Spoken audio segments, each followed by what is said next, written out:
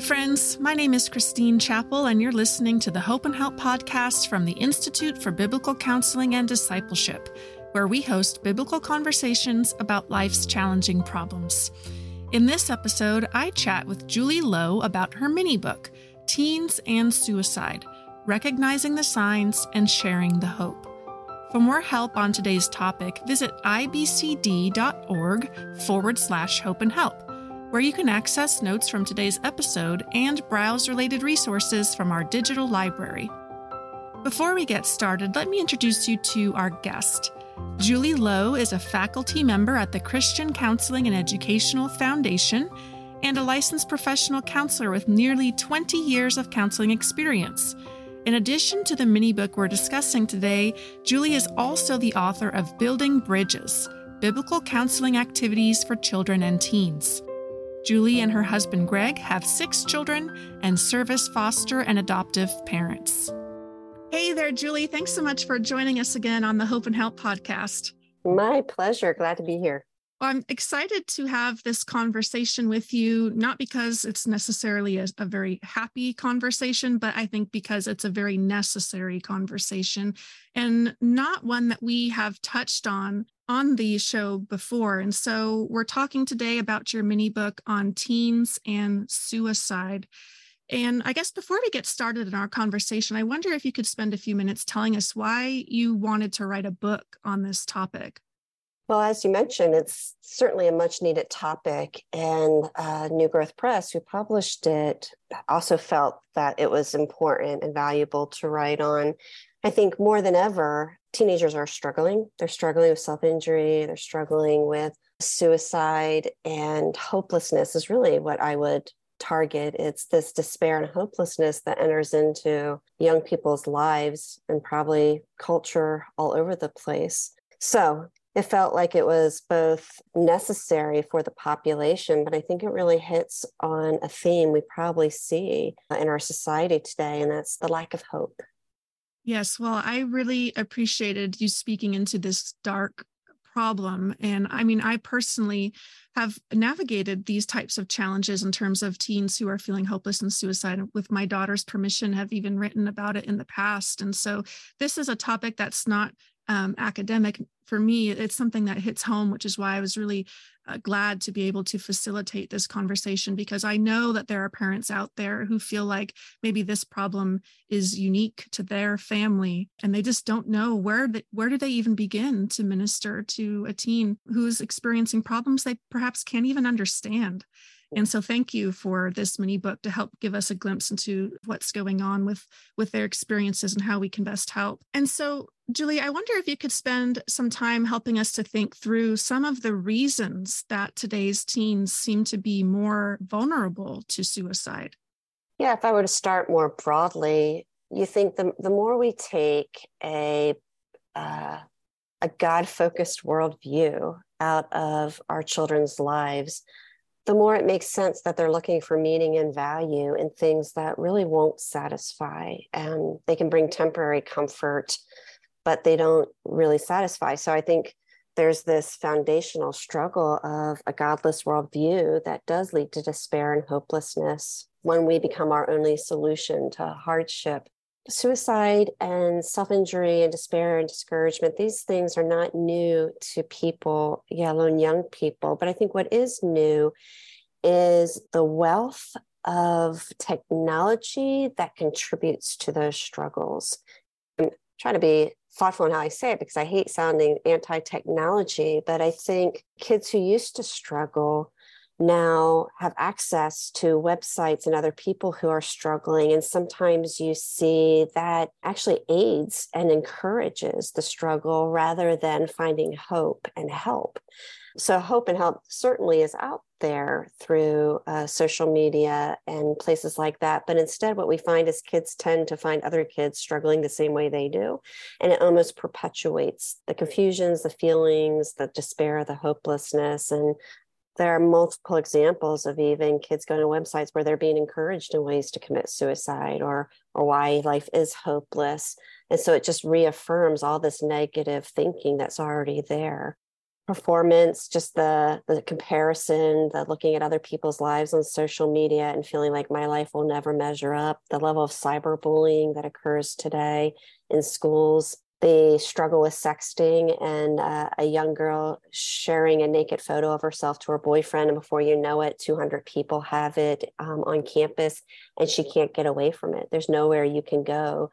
It is everywhere. And just the despair that I can't face anybody again. So you can see just there's this exponential increasing of things that may have been problematic in the past, but now they're out there both publicly and permanently on social media. I wonder if you can help us get into the mindset of a teen who is vulnerable to suicide. What is it about suicide that seems appealing to them? Well, I guess there could be a couple of things. One might be just wanting to escape. There is something that seems so problematic that the only way out is to end my life. And so that escape door that it seems to give somebody. I think the other option, well, is escaping pain, I guess is another way of saying it too, where some teens will struggle feeling like I can't face anybody, the humiliation, the pain, the heartache, the whatever it might be, the embarrassment.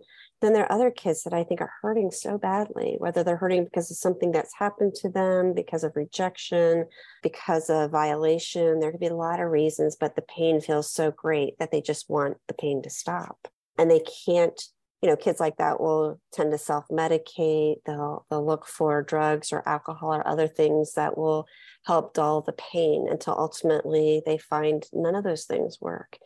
And we're either going to move towards the Lord or you're going to move towards ending it so that you don't feel that pain anymore, right?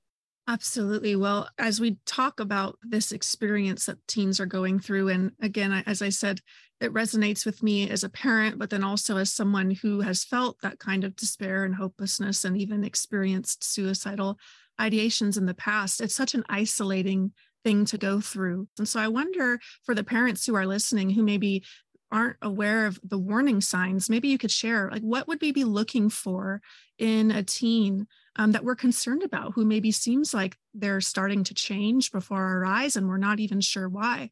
Yeah, well, you just brought up the main thing that a parent, I think, would start to recognize, or somebody who knows the teen well, is it's going to be change. So it's interesting because some kids are very bubbly and outgoing, and we would think somebody who is suicidal or hurting will become more withdrawn, and that does happen. But sometimes you also see really withdrawn kids start to do things more socially. And for a couple of reasons, maybe one is even the thought or the commitment to do this makes them feel more lighthearted. It makes them feel different. And so as a parent or a loved one, I'm paying attention to significant changes in my child. And I don't always know why that change is happening, but I want to notice, right? And so it could be because of multiple things going on in their life, but it would be a red flag that they're giving their things away. They're becoming have this nonchalant attitude, like they don't care about anything anymore when they used to care about things, or they become more withdrawn and sad. The hardest heartbreak is when a parent says they saw nothing. The child acted bubbly and normal, and they were able to mask their pain so well and their thoughts so well that there were not any clues, there weren't any indication, which is why as a parent or a loved one, it's always really helpful to say, I want to always be pursuing young people. I want to be pursuing relationship and conversation, because the chances of that coming out, if I'm pursuing knowing them well, are a little bit higher, maybe a lot higher. As you mentioned earlier in the conversation about turning to social media or even peers to try to find voices who can resonate with the inner angst that they're going through. And it makes me think about the reality of the scriptures and how the scriptures are a resource to give words to the inner angst, to the despair. As we think about this conversation, is there a way that through the scriptures, parents and caregivers can carefully and compassionately engage a teen who is struggling in this way? Yeah, absolutely. I love the way you talked about the inner angst, because you hear that. I mean, the Psalms are the most obvious that come to mind, where there's a free expression of lament, of unfairness, injustice, emotional upheaval, brokenheartedness. And so we have modeled before us that we're free to express those things and to express them to somebody who has the power to intervene and hear and intercede on our behalf.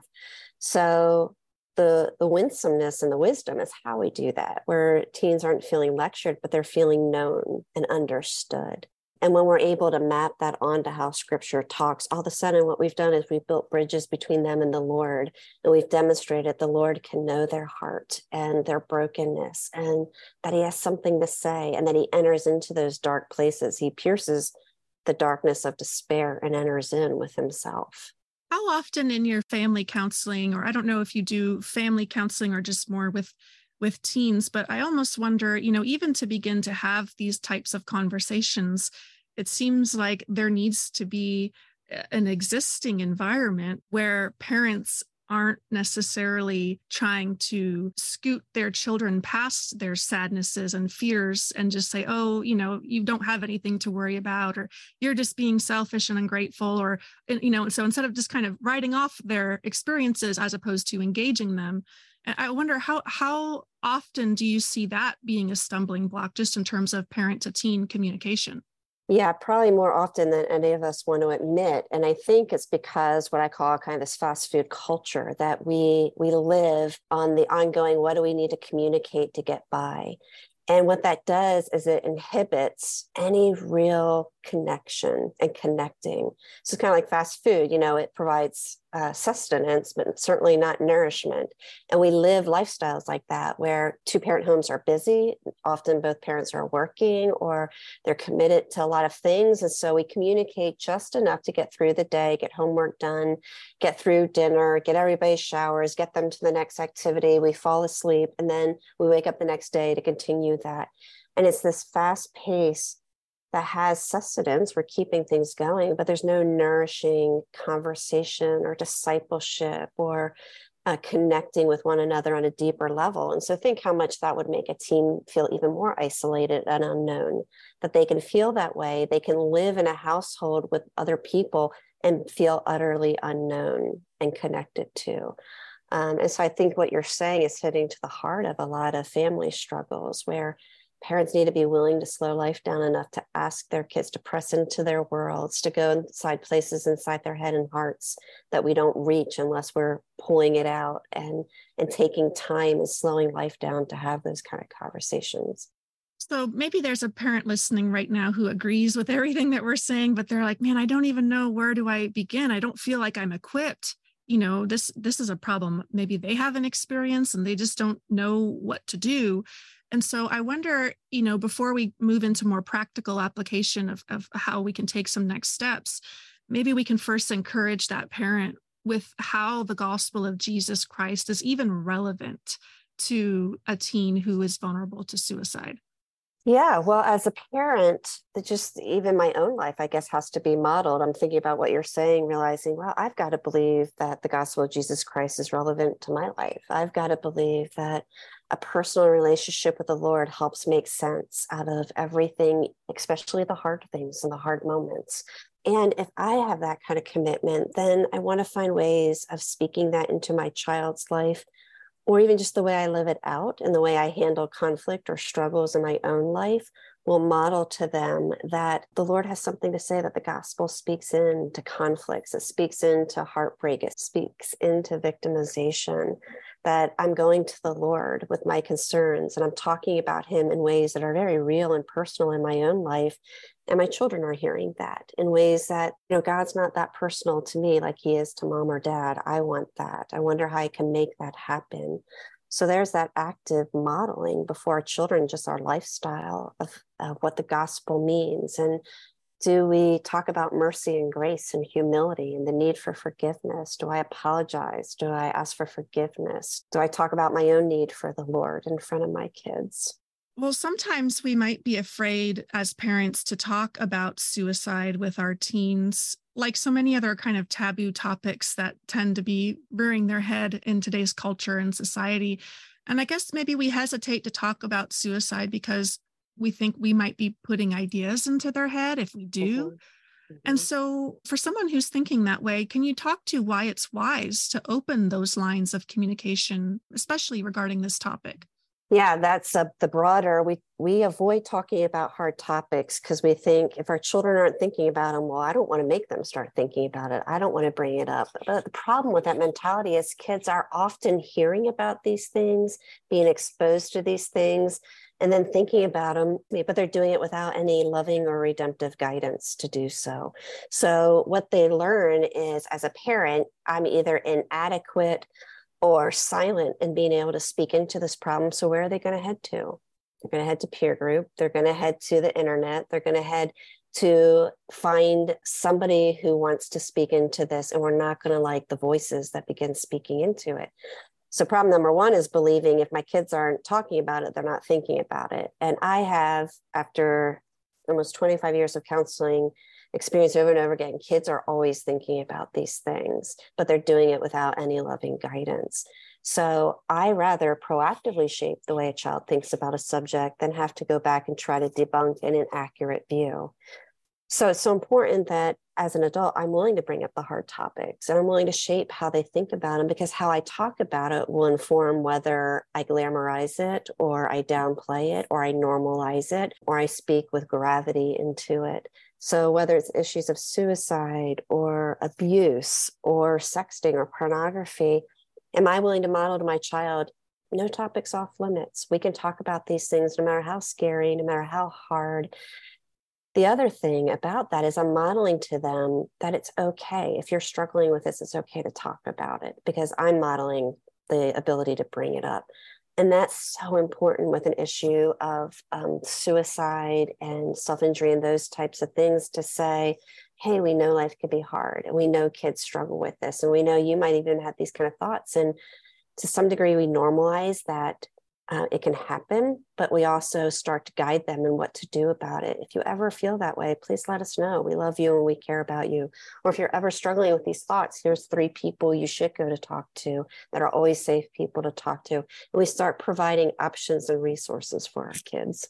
I love your encouragements to be proactive, because I think that helps, among other things, to kind of take down those barriers of shame that might come up when a child or a teen is struggling in this way and they don't understand it. It's overwhelming. They don't know where to go and they're afraid of what are they going to think if I say that I'm experiencing these thoughts, and so there's that barrier of fear and shame that can come and interfere and prevent even meaningful conversations or the help that they need to get. And I love this statement that you say in the book. You write, quote, "When your child suffers with suicidal thoughts, you suffer as well." And I really appreciate you just highlighting that for me as a reader, for the parents who are listening, because you're acknowledging the reality that, look, as parents, we don't know how to fix this. This is a problem that is deep and painful for our children. And it's not going to be a quick and easy remedy to get them back to a place where they feel like the future isn't bleak and that they can take their next steps, in a meaningful and productive way in their life. And so, what words of comfort and counsel do the scriptures have to offer to parents or caregivers to encourage them in the face of the fears they have with regards to their struggling teen? Yeah, well, I always go to Galatians 6, this idea of not growing weary and doing good, because parenting can be very wearisome. The hard things can be really wearisome, but even the fear and anxiety for our children's future, the weightiness of having a child who might be struggling in this way, and you laying up at night wondering, are they safe? Do I need to check on them? Am I saying enough to them? Are they getting enough help and resources? The burden of that, and realizing that no labor of love is in vain, that we're always moving towards loving well, and that it's a persevering love. So I think that's sometimes where we fail, that we want a quick fix, as you brought up. We want to know things will be better right away, where things like this, it is walking a journey with somebody and persevering with them and loving them and being faithful to walk alongside them and helping them know they're not alone. They're not alone in their struggles. And just the ministry of presence.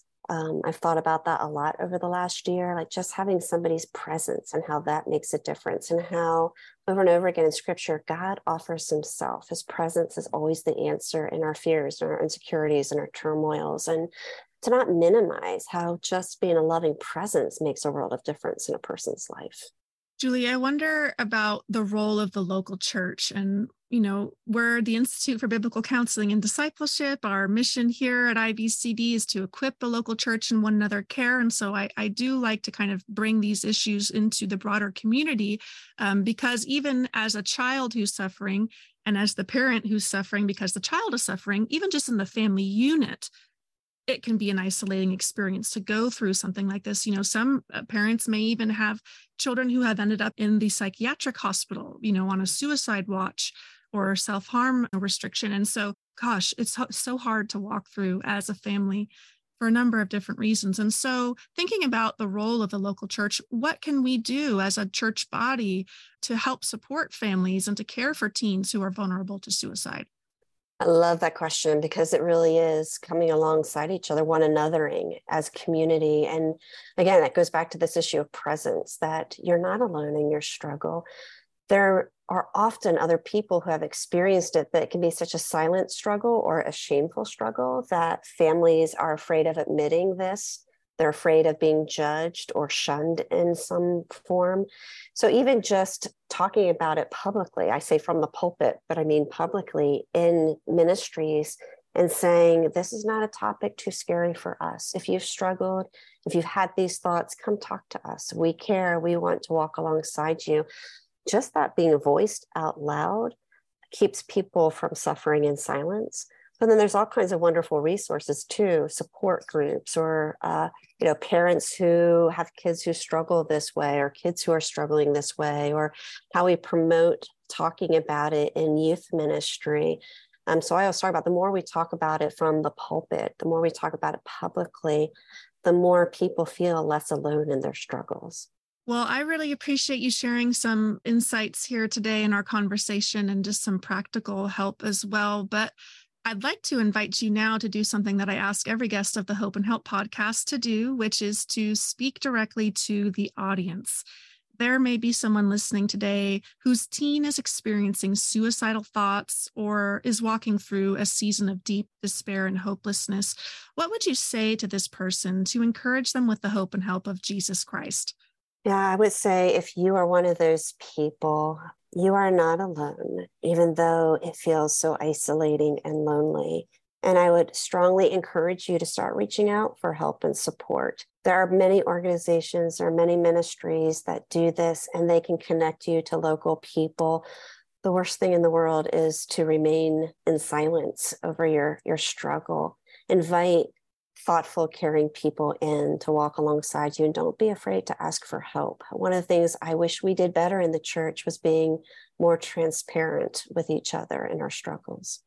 Awesome, Julie. Well, thank you so much for those words of encouragement. If you are listening and you'd like to get more information on Julie's mini book, Teens and Suicide, you can scroll down to the show notes, click the link there, and that will take you to a page on IBCD's website where you can access all of that information. And Julie, thanks again so much for joining us for the show. Like I said, not a cheery conversation, but most certainly a necessary one. And I pray that the listeners were comforted and perhaps emboldened to enter into their teens' pain and start having those meaningful, Christ-centered conversations. So thank you. My pleasure.